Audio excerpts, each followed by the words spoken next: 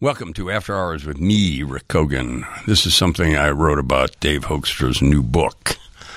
Over the years, Dave Hoekstra has given me, in his writing and his tireless search for good stories and captivating people, moments of insight and laughter, tears and revelations.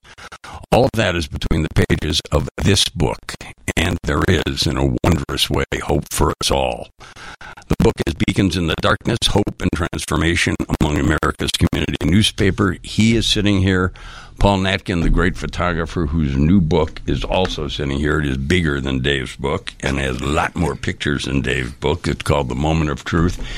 And since these gentlemen, who I admire tremendously, are going to be on for an hour and a half, we will start with Paul Natkin telling a story about being in a car with Dave Hoekstra.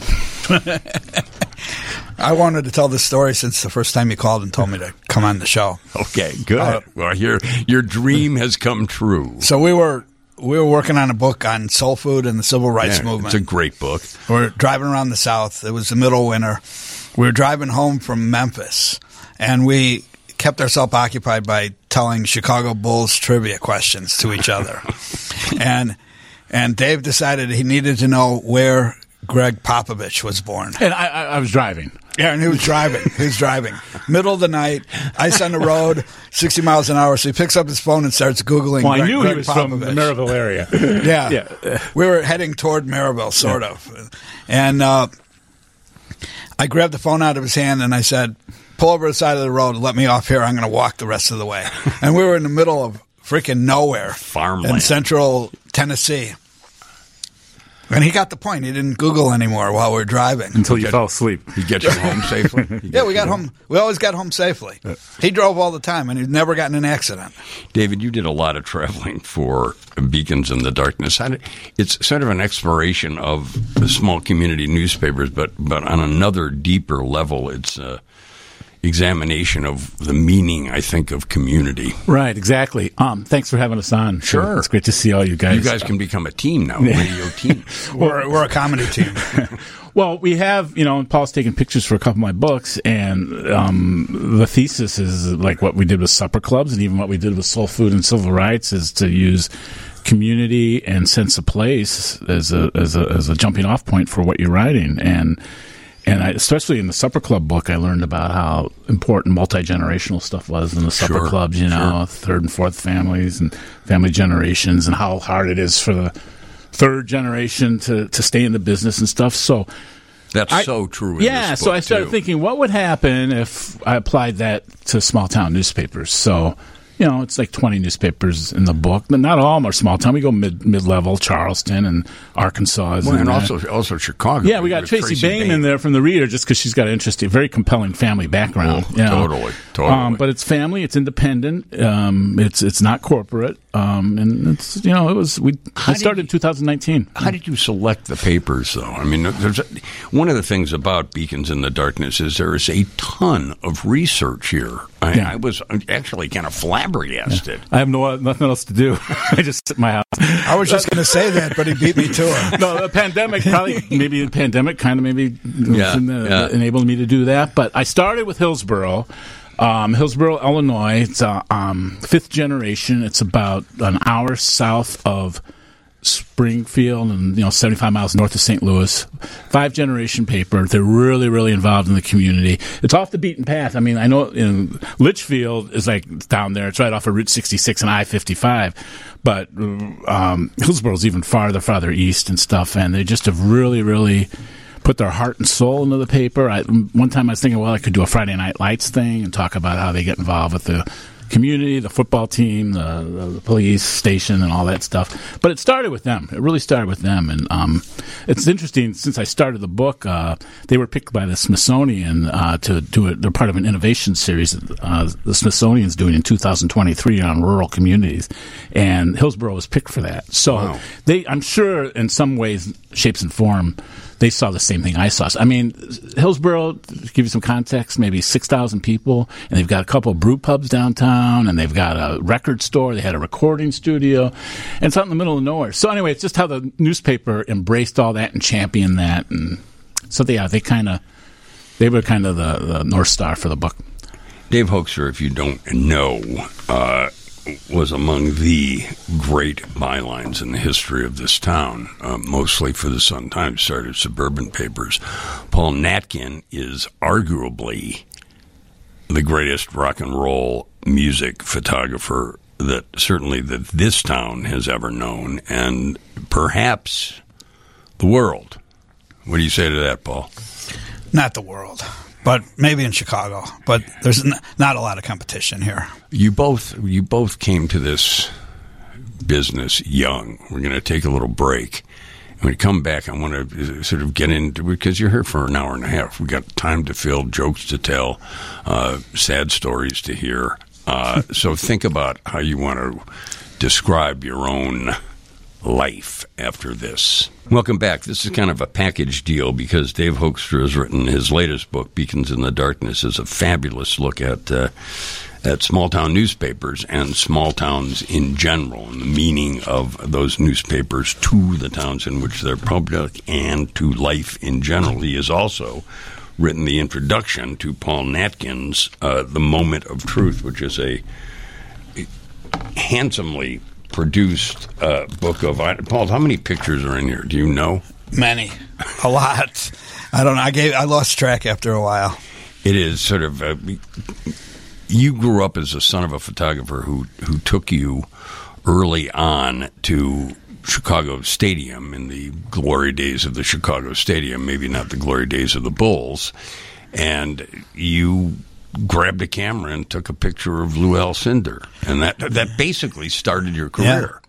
Well, can I just say one thing first? You can say anything. I think it's your show. I think it's really important to say here is that I'm sitting here in a room with the two greatest newspaper writers that I've ever known, and it's like, who would that be? The only other two guys in the room.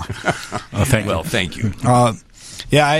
My father was a photographer before I was born, and he was a freelance photojournalist. He's one of the guys that helped found Ebony Magazine after World War II. And then he quit when I was born. And while I was growing up, he was just a builder who had a darkroom in the basement that he never used. And then he went bankrupt in the early 70s. And he had nothing to do. My mother got a job. He was at home washing dishes and making dinner. And he called a bunch of friends of his, and one of them was a guy who was the publicist for the Chicago Bulls, a guy that you guys both probably know. His name was Ben Bentley. Benny. Yeah, sure.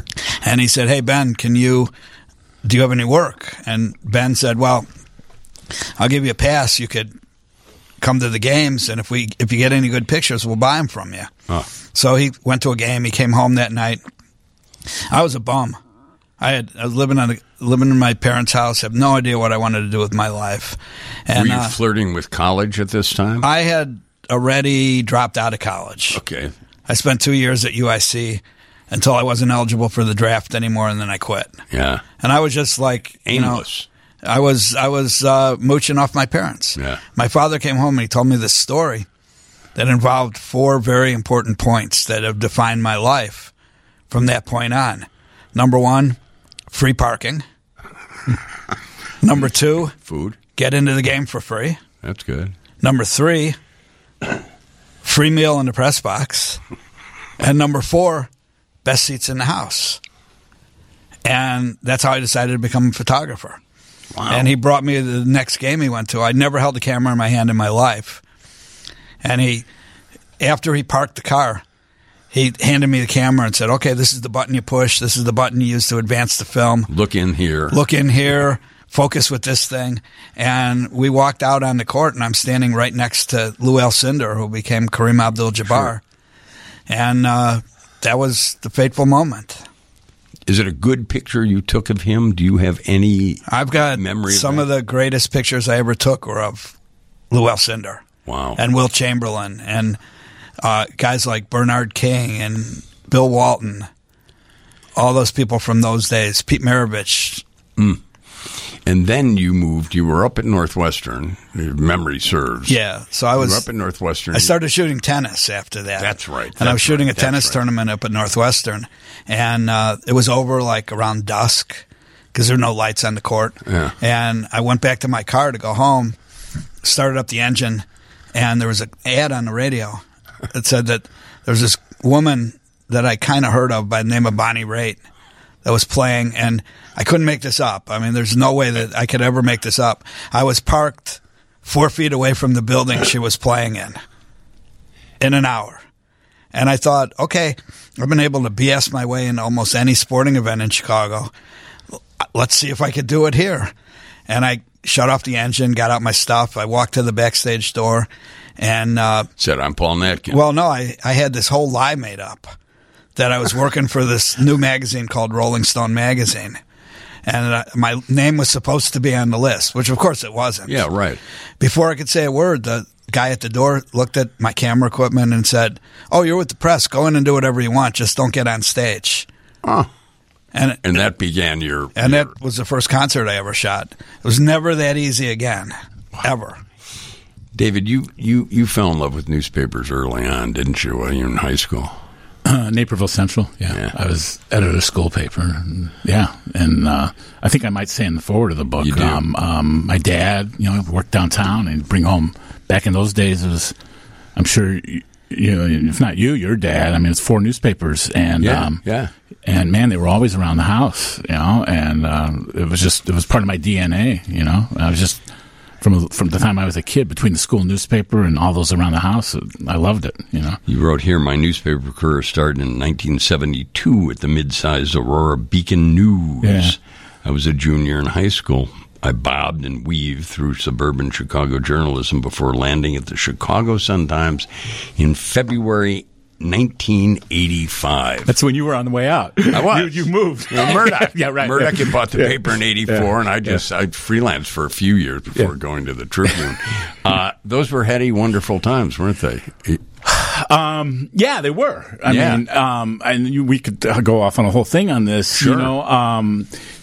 It got bad. I mean, I've been going through a lot of archives and stuff while doing this book and stuff Paul would know. I mean, I remember Wingo. I sent somebody a picture of Sammy Davis Jr. with the Wingo card, and so Murdoch did stuff like that. But you know what? It never got as bad. I don't think it got as bad as the New York Post. Never. I always tell people the story when the Bears were in the Super Bowl in '85. Man, Murdoch sent like 25. I was the person. They sent me down there to do color for a week, and one night my gig was to just follow around Jim McMahon, I found a witch doctor in the French Quarter. So anyway, so I mean, they really had deep pockets, and nothing like that'll ever happen again. Well, I mean, in your book, I mean, that's one of the huge problems with newspapers in this country is there's no money. Yeah, right. There's just no money anymore. And one of the things for Paul that changed your life is there's no access anymore.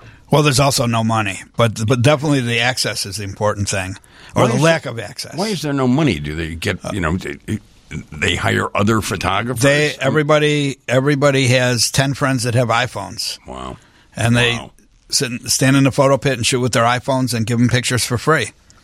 And every photographer that I know of in the city of Chicago, or almost everyone, will tell you honestly that they don't earn a living doing this.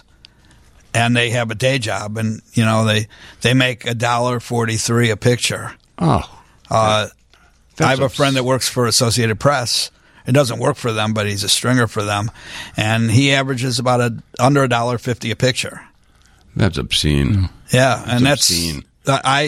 I'm with the biggest photo agency in the world, and I average, which is what? Getty Images, yeah. And more than half the images that they license of mine, my share of the sale is under $2. Wow. And out of those, that half that's under $2, more than half of those, it's under 25 cents. That's crazy to me. But that is just crazy to me. There's an old joke that I heard about the guy's walking on the street and he sees a shopkeeper in front of his store and he says, "How's business?" And the guy says, "Well, I lose a penny on every transaction, but I make it up on the volume." And I license 300 to 400 pictures every month through Getty, and make a pretty good amount of money. But if they were paying what they used to pay, I'd be driving a Ferrari. But I must hazard to say that neither of you got in this business for the money. Well, let me say something. It covers all three of us, but there's John Gaylor, who, like I said, began the book with in Hillsborough. In my elevator pitch, I always tell people, one thing he told me at the very beginning of this, I did like a pre-interview with these guys, and I went down to Hillsborough and tried to earn their trust. But he goes, at the end of the day, if we've made $1 this year, we've had a good year. And you're not going to see that in urban markets. You're going to have stockholders and corporate stuff. And sure. So why do we all do it? We do it, we're all older. We do it for the love of the game. I don't know, but that's why I do it. That's what I found in your book, certainly, is there is a genuine passion that these people, they feel almost to a person that they are on a mission here. Right. To provide something for the communities in which they live. And I think that's true of all of us. But you have to. And again, this goes back to all the projects we've done. And I think there's also a pride. Go ahead. A pride in ownership, or a pride in workmanship. Yes. That they want to put out the best newspaper available. I want to take the best pictures that I could take. You guys want to write the best writing you could take. And whether we get paid for it or not is a whole different story. Yeah, no kidding. But the thing I keep pounding the drum on is community. Everything is so fragmented now. Now is the time to try to understand what makes different communities work and what are the gears in those. David has written the introduction to Paul's book, too. And in that, he mentions also community. He writes at the end of the introduction, the moment of truth is a celebration of all those moments that create the community of music. Here comes some news, and we'll be back to follow that. We'll tell some more stories about Dave's driving, and we'll carry on. So stay tuned. The one thing that characterizes both of these books, Paul Natkin's The Moment of Truth and Dave Hoekstra's Beacons in the Darkness, Hope and Transformation Among America's Community Newspapers, is there is a real, very different, but there is a real intimacy to both books. Dave sits down with all of these people and gets from them remarkably candid interviews about the difficulties of running a community newspaper in this crazy, crazy age. There's one guy in here, Dave, that really intrigues me. He's the newspaper broker who sells newspapers. What's he like? He's left the business since the book came out. But he was in it forever. Well, he was good because he called things down the middle. He had no skin in the game, so he would help me with research, and he'd tell me, I'm still, people. I have a chapter in there on nonprofits, and I was looking for neutral voices on nonprofits. Sure. I still don't know how I quite feel on them. I have a couple opinions on them, but the nonprofit chapter runs about 50-50 on the nonprofit model. But he was a good resource for that. People have asked me, what's happened since I handed the book in, and there was one paper in Madison, Indiana. He helped me research that. It was like the second or third longest-running family newspaper in America, and they sold right in the middle of doing the book. They had some health issues, the guy, Kurt Jacobs. But so he was good with research, and he was good with honest comments and stuff. I didn't want to, we've talked about studs before, and I think all the books I try to do are I try to honor and celebrate the voices and not get in the way of the voices, kind of what Studs did. Yeah. Of these so-called ordinary people. Yeah. Who are not ordinary at all. Yeah, right. So I tried to lean into that. There's some, I didn't want to make, it's not a big manifesto on the future. I mean, I do, there's a tone of hope in the book, but it's really a celebration of the people. I think as Paul, you guys said, the people who are in the trenches with all this extreme passion, Paul, when you look at the photos in this book, I mean, they're incredibly evocative. Certainly to me, there's one in here, what I think are the best photos in this book. I've been to some of these concerts, hardly all of them. I was the worst rock critic in the history of American newspapers. They made me the rock critic when a guy named Elliot Wald went to Ravinia to review Todd Rundgren, and he came back. And he was sitting at a desk. I was reviewing something else. It was overnight, and he wasn't typing. I go, "What's the matter? What are you doing?" He goes, "I have nothing to say." I go, "Yeah, me too, but we have words to fill the paper. This has happened a million times to all critics. We got nothing to say but write it." no, I think I'm done. And I'm like, Wow. What? What do you mean done? Well, I think I have nothing to say, and I think it's a disservice. This was amazing. A disservice to readers to just BS them for 600 words. Oh, that's and that was the last one. So they came to me and said, how old are you? I said, I'm 27, Mr. Hogue. And he said, well, you're going to be the new rock critic. I go, well, I haven't bought our album since the Beatles broke up. And they said, well, you'll be fine. I was horrible. I didn't know what songs people were playing, but I did go until... Wait, let me say something. It was Don McLeese came to take over. Same thing. When I did, and Paul can talk about this too. I mean, when I did rock criticism, I'm guessing maybe it's the same thing with you. Is I always go at it with a repertorial point of view, and I would talk about history. Okay, Eric Clapton, but where Eric Clapton come from. It wasn't so much my opinion. I don't know how you approached it. Oh, no, I did it as a reporter. The crowd was dressed like this. Yeah, that's what I did, too. Yeah. I don't know what your feeling is toward rock criticism, but yeah, I always was like... Did you, Paul, you've been to more concerts than anybody I know. Did you read reviews of those concerts? I know you've known a lot of people in the business, critics as well. Did you read reviews of the shows that you saw? Because seeing it as a photographer has got to be a little different than seeing it as a critic. Well, Don McLeese was my next door neighbor for many years. So you had to read him. So, I'd see him when I was throwing out the garbage in the morning, and he'd be out there doing the same thing. So I always read his stuff. I always read Dave's stuff.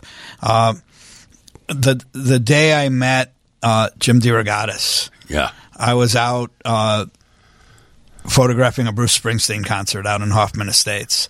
And at intermission, Greg Kot was sitting next to me, and he said, "Hey, have you met the new guy at the Sun-Times?" And I said, "No, I haven't." And he said, "Well, he's sitting at the end of the aisle. Let's go and meet him."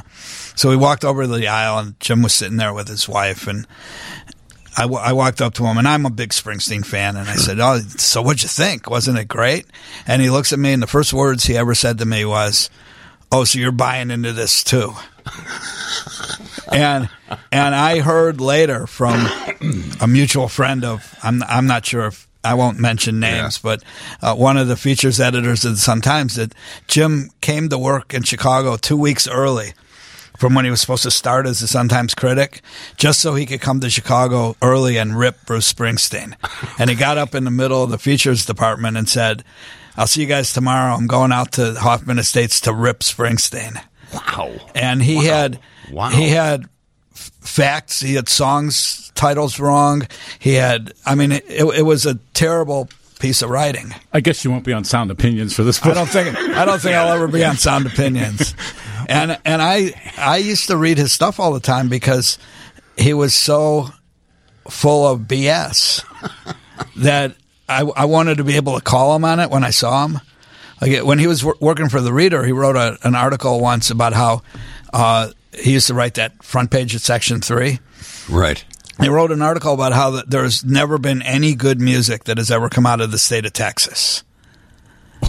And that's a broad statement. I saw him a couple of days later, and I said, "Did you ever hear Willie Nelson?" And I started listing bands. So I stand by it. And then the following week, he wrote an article about this woman from Texas that was really great that had a new album out. Strange. I think Jim would say he was a provocateur, though. He came from the Lester Bangs school. Right. That was nothing. I was not like that, and I don't think you would have. No. But Jim was really. But I always thought that you had to, if you were a critic, you had to go out there with an open mind. Right. And one of the things that was great about McLeese in those days is that he told me many times that even if he hated the band, he could always find something good to write about him. But that's kind of the Dick Christensen, the famous theater critic, the Dick Christensen school of criticism, that even in a miserable play, you might be able to find one actor that shows. Well, McLeese told me many times that there are only two bands in the world that are so bad that every critic has the right to say bad things about them at any time, and that's the Grateful Dead and Rush. And even that, if he would review a Rush concert, he'd write about how good the lights were. And I thought about this a lot. It takes the worst. I've read this is a paraphrase, a quote, but the worst art, somebody who has the balls to get up on stage and put themselves out there That's better than the best criticism. I've read that. It's really, I think about that now. I'm 67 years old. When I really want to be sitting in a hall reviewing shows and stuff, I just have respect for artists who take chances, Well, it's like it's respect for anybody. I tend to have respect for anybody who writes a book. Yeah, right. Even if it's terrible, because I know, and we all know, what goes into how much work goes into it. Exactly. And I'm sure that, Paul, you as a photographer will give a break to someone who doesn't take a picture that is aesthetically, who doesn't take a photo like this. And I'm looking at page 218 of Paul's book. This portrait of Johnny Cash is among the greatest portraits of I took anybody. that picture because I know Dave Hoekstra. Oh, tell me. So Dave and I had this whacked out idea back in the 80s when Garth Brooks came along and country music got really big, that we were going to start going down to Nashville and meeting country music people, and we were going to try to promote ourselves to country music magazines. I forgot about this. And wow. There's this magazine called New Country Music, and they wanted me to take a picture of Johnny Cash for the cover. And I had no idea how to get a hold of anybody connected with Johnny Cash, so I called Dave, and of course he knew. So we went down to Maryville to the Star Plaza Theater, and I brought a black background because I figured, man in black. And I was scared senseless. Yeah. I'm waiting for him to walk into the room, and I'm thinking, this legend is going to walk in the room. He's going to hate me, and he came in, and I've never met a nicer human being. And wow. If I shot for 3 hours, he would have just sat there and done whatever I asked him to do. And every picture I took was like magic. Well, this one is an astonishing magic. Can people buy? Let's say I'm a consumer and I pick up your book, The Moment of Truth, and I look in there and I'm a big fan of Johnny Cash, and I say, God, I would love to have this on my wall. Can people buy the photos that are in this book? There's a way to buy them. If you go to trope.com, they have a system in place where you could buy any of the pictures from the book. And do you make money if they buy the picture from the yes. book? Okay, that's all I care about. There's another spectacular. I mean, all of these shots in the book are amazing, and Dave would agree. There's another shot of Mavis Staples in here. Well, that's another one that partnership with Mr. Hoekstra here. Certainly explain why Bob Dylan wanted to marry her when they were both young. So Bruce Ziglauer from Alligator Records brought her over to my house, and he called me on the way over, and he said, I want to get a picture of her singing gospel. So they walked in my house, and she and her sister came in, and Yvonne sat on the couch and told stories about Bob Dylan while Mavis sang gospel songs to me for 3 hours in my living room. And that was an album that I shot the cover, Dave did the liner notes for. Wow. Yeah. That shows you the joy and incredible moments. The only person I ever had my picture taken with was Mavis that day. Who could blame you? I had the camera on a tripod. I told Bruce what button to push, and I walked over, put my arm around her shoulders, and he took a picture. Oh, I love that story. We'll take a break and come back and continue on with these two amazing guys. Welcome back. These two gentlemen, author, photographer, Dave Hoekstra and Paul Natkin.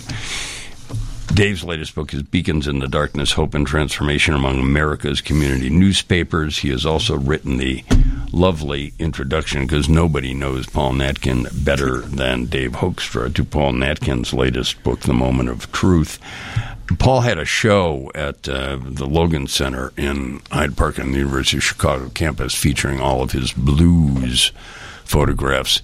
In here, what strikes me, Paul, is your affection for the colorful nature of metal. There's nothing better than going to shoot a hair metal band. Because of the colorful nature of everything about them? They make up for a massive lack of talent by having putting on a great show and using a lot of hairspray and a lot of really colorful lights. The other thing that impressed me about this book, and there is, in addition to David's writing in the introduction and other pieces of text throughout, is you like most of these people, didn't you? You formed a relationship with most of these people from, Springsteen on down. He's laughing. Well, I'm thinking of John Mellencamp. Well, there are two people in the book that I don't get along with. Who? One of them's Mellencamp. Okay. Why? And one, it's not a story for the radio. Okay. But the story of the picture's good. The story of the picture, yeah. I shot that right in front of Tribune Tower. And he was staying at the, what's that hotel next door? Intercontinental. And we went out on the street, and he was very grumpy that day, and he said, I'm not going to give you a whole lot of time. Work fast. And he dove headfirst into a garbage can. And I took 2 pictures, and he got up and dusted himself off and walked away. Wow, it sounds charming. And the other one's Billy Corgan, who I've never gotten along with. You don't go to his tea shop in No, I don't. Never been to his tea shop. There's another amazing shot in here. I've been at some of these shows, some of these very shows, but I certainly was at this show. Frank Sinatra, Dean Martin, Sammy Davis Jr. in 1989 at the Chicago Theater.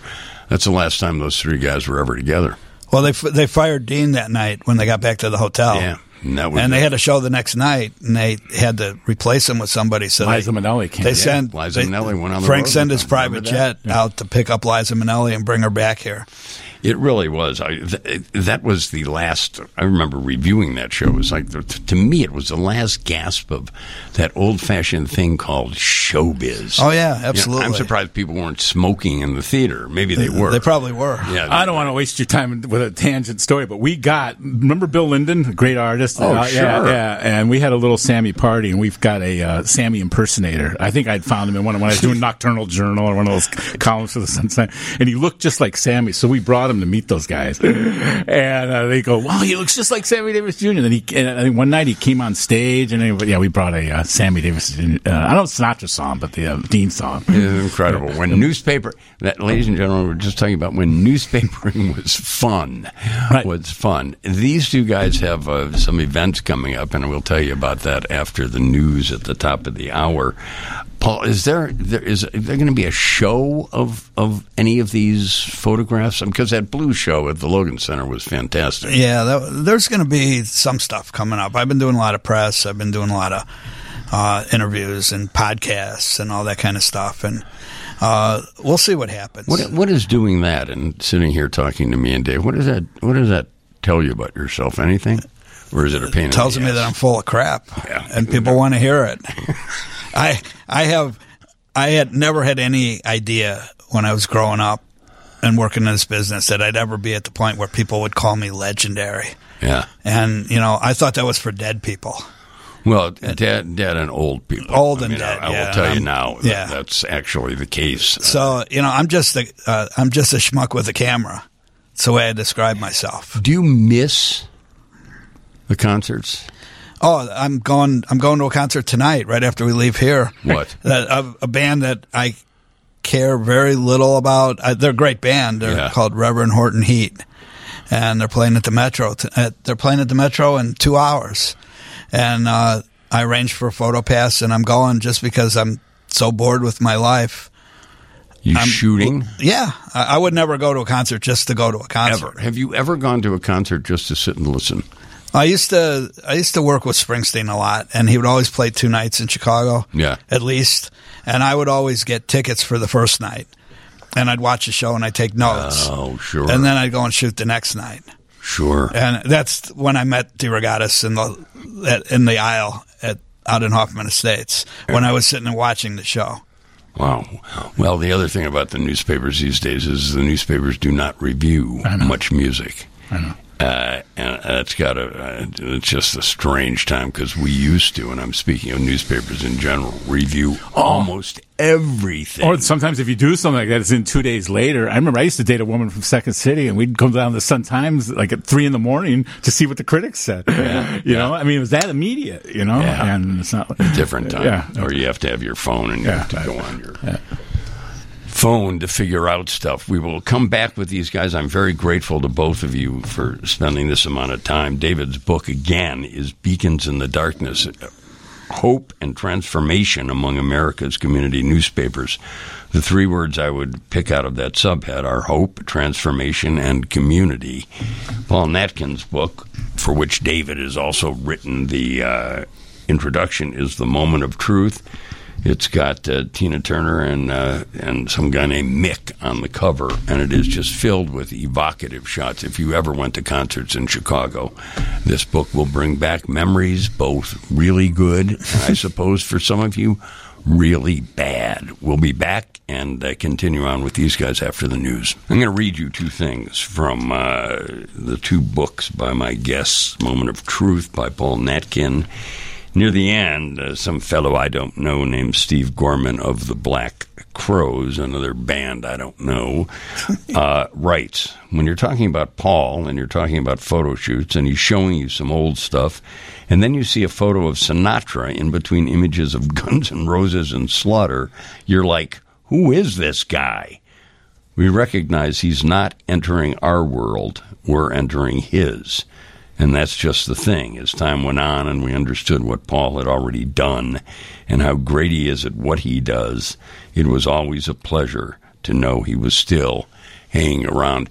That's awfully nice. That rivals what Dave Hoekstra wrote about you in the introduction. Yeah, it was pretty shocking. If I were you, I would read that every morning when I woke up.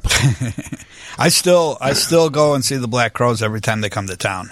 Well, I'm not surprised. I don't even call them and say, can I come to shoot your show?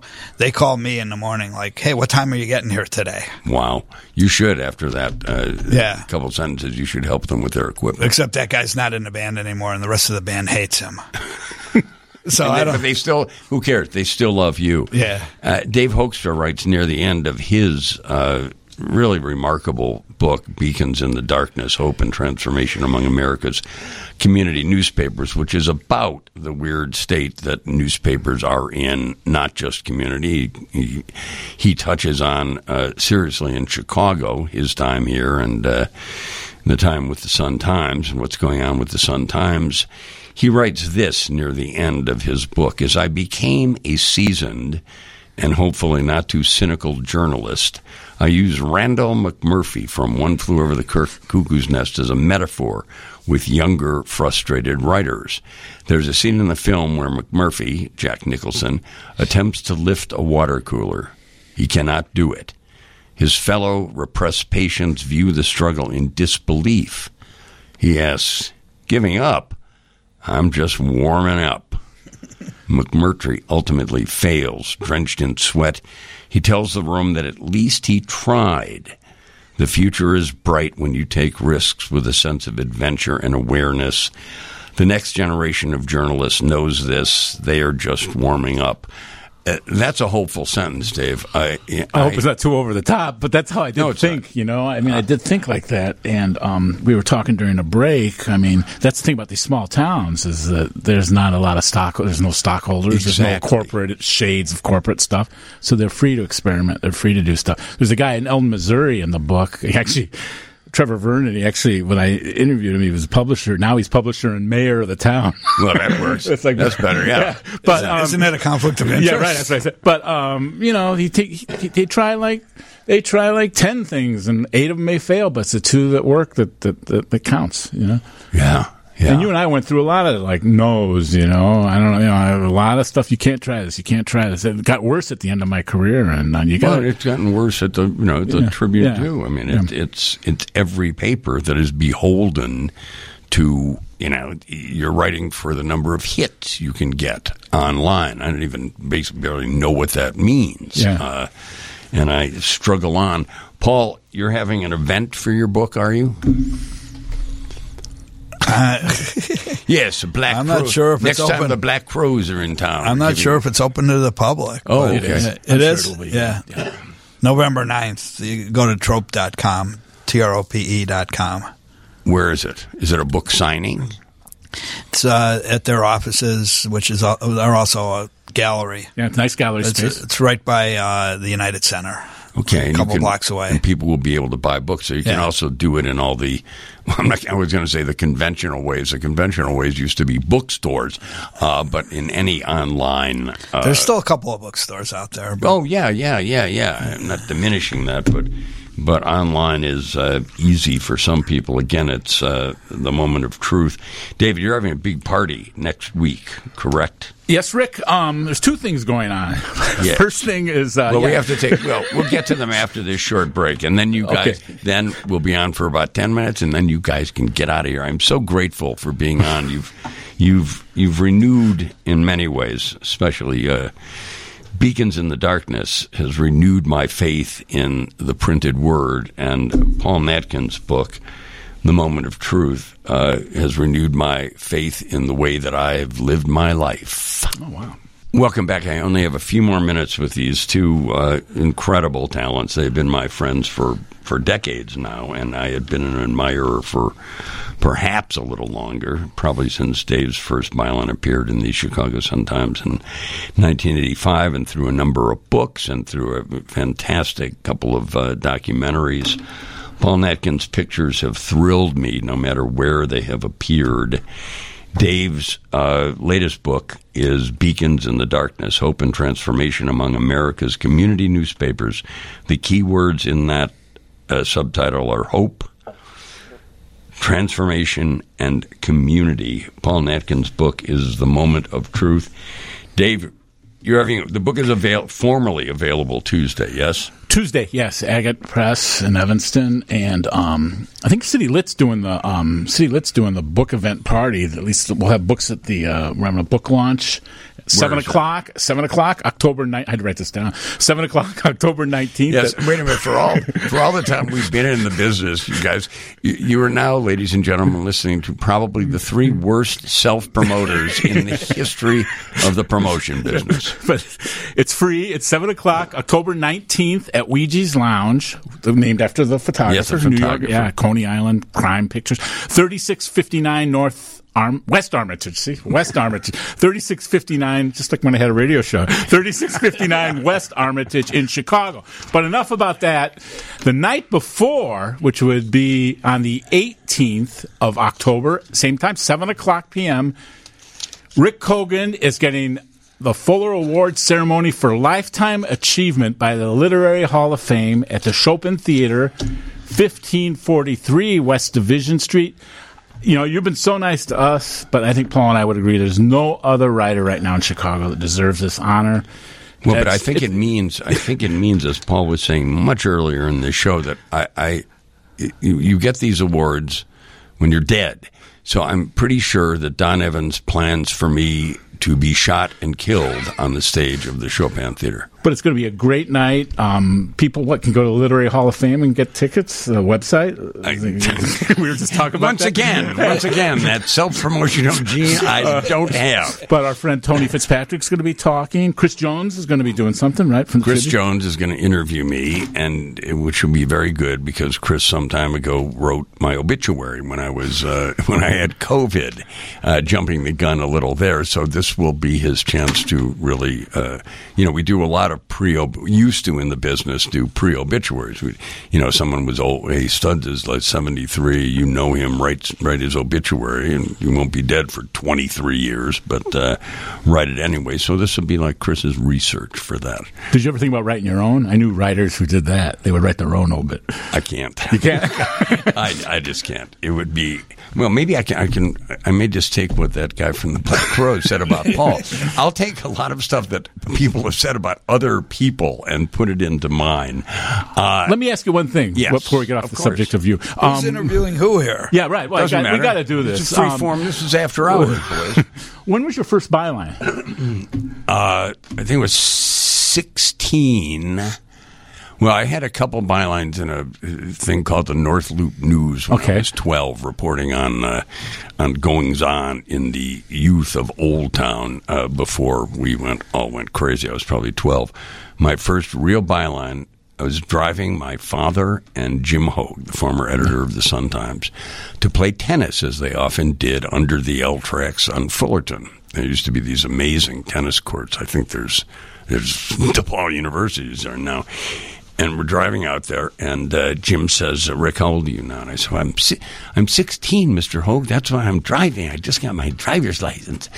He said, look, we got this book in. It's called How to Get a Teenage Boy and What to Do with Him When You Get Him. I said, wow, that's an interesting idea. He said, how would you like to review this book? My father was a book editor. And I go, I don't know. If my dad says it's okay, Mr. Hogue, I'd love to do that. And my father says, yeah, I think that'd be all right. So I can't remember. I think her name was Ellen Peck, and this is going back decades. And I wrote the most savage review that I have ever written in the tens of thousands of stories that I've read, because the book was terrible. Try leaving your handkerchief on the desk in your class. And I'm like, this is not how to get a teenage boy. And I just destroyed it. And when it was printed in the Sun-Times, they had some class picture of mine, almost a full page, Paul, you'd love that, and saying, a teenage boy reviews this book. That was my first real byline. I know you're short. I only have one more question, but Paul comes, his father, photographer, your father, in the newspaper business, kind of what my book is about. Was this a destiny for you to be in the newspaper business? I'm not sure. I did flirt with creative writing when I was living in Spain as a poor Hemingway impersonator, not going to bullfights because I thought they were grotesque, but doing a considerable amount of drinking. I did. My father would take me to the newspaper office as a real young boy, and I got kind of imbued with the feeling of an old-fashioned newsroom. I think the sound of typewriters is really a narcotic for me. It's like hearing the Black Crowes or something. And people were still smoking, probably. Oh, they smoked, drinking. Yeah. And it was a very colorful group of people. So if it was some kind of genetic thing, it's sort of like the way Paul, here's a typewriter. Play with the typewriter. Here's a camera. Take a picture of Lou Alcindor. I think it was a destiny of sorts. And it's been, we've been talking enough about the joys of what we used to do and what we still do. I mean, Paul's going to a concert tonight. And he's going to shoot it, and you're going to write another book. Or I'm going to go have a beer. Yeah, that's still something. That's still something we kind of do. But I got to tell you, Dave and Paul, it was a glorious time to be a newspaper. I mean, there were 4 vibrant newspapers here.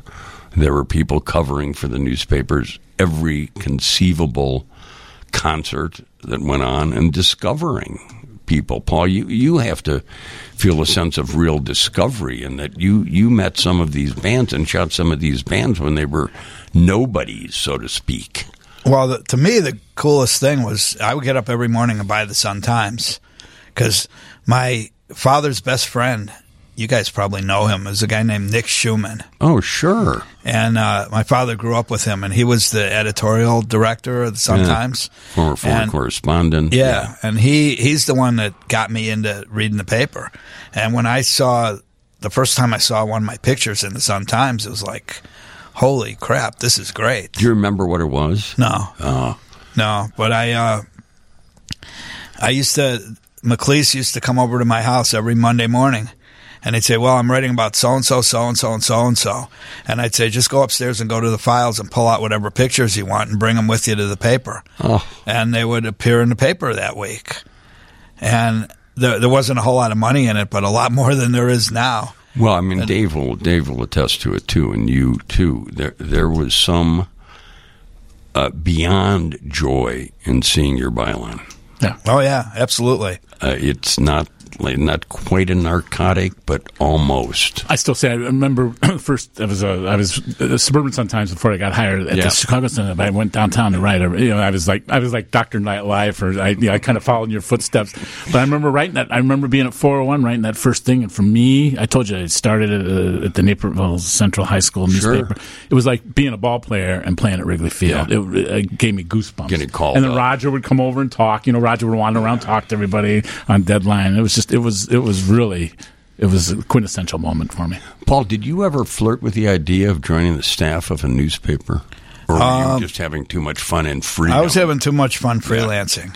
And freedom. I like the idea that I could go to a concert and sell pictures to 10 different magazines. And different pictures to 10 different magazines. When there were 10 magazines. When there were 10 magazines. Now there are no magazines. Is that true? Pretty much zero. Are you at all interested, either of you, in reading the new autobiography of Jan Wenner? Not really. Yeah, neither am I. Neither am I. I think the guy got incredibly. There's a He certain. did it because he didn't like the other one, right? Yeah. The official sanctioned one Right. that he. So he made up his own story. Yeah, I'm sure. I'm sure it's the most self-aggrandizing. I think that there's a lack of journalistic integrity in the world today. That there was some kind of integrity back in the day. Mm-hmm. And I want to end with one really, really great story that I probably shouldn't tell, but I got to tell it. Well, then you have to tell it. There was a day when Mr. Hoekstra was getting married, and he invited Don McLeese to the wedding, and he invited me to the wedding. And I had to leave the wedding early because I had to go out to Poplar Creek Music Theater and photograph Elton John, who was the most outrageous I've ever seen him, with yellow, red, and green hair, and the whole clown suit he was wearing. And the Sun-Times sent a woman who was not really a music critic to review the show. And the next day, I went to pick up my film at the lab, and I went to the 7-Eleven and bought the paper. And I opened up this article, and she wrote about this guy who doesn't do anything outrageous anymore and wore a 3-piece suit on stage. And it was a huge scandal. Oh, yeah. But that was the first time I ever saw journalistic integrity go right out the window. Remember it well. Remember it well. You guys, Dave's got a website, Dave Hoekstra. He's got a blog, and he does wonderful writing on it. Paul, do you have a website? Natkin.net. Natkin.net. And It's DaveHoekstra.com. thank you, guys. It's an hour and a half well spent. Thank you. And we should have been drinking during it, but we weren't. And, so what are we going to do? Next time. What are we going to do? We're going to talk about Jim Post after the news.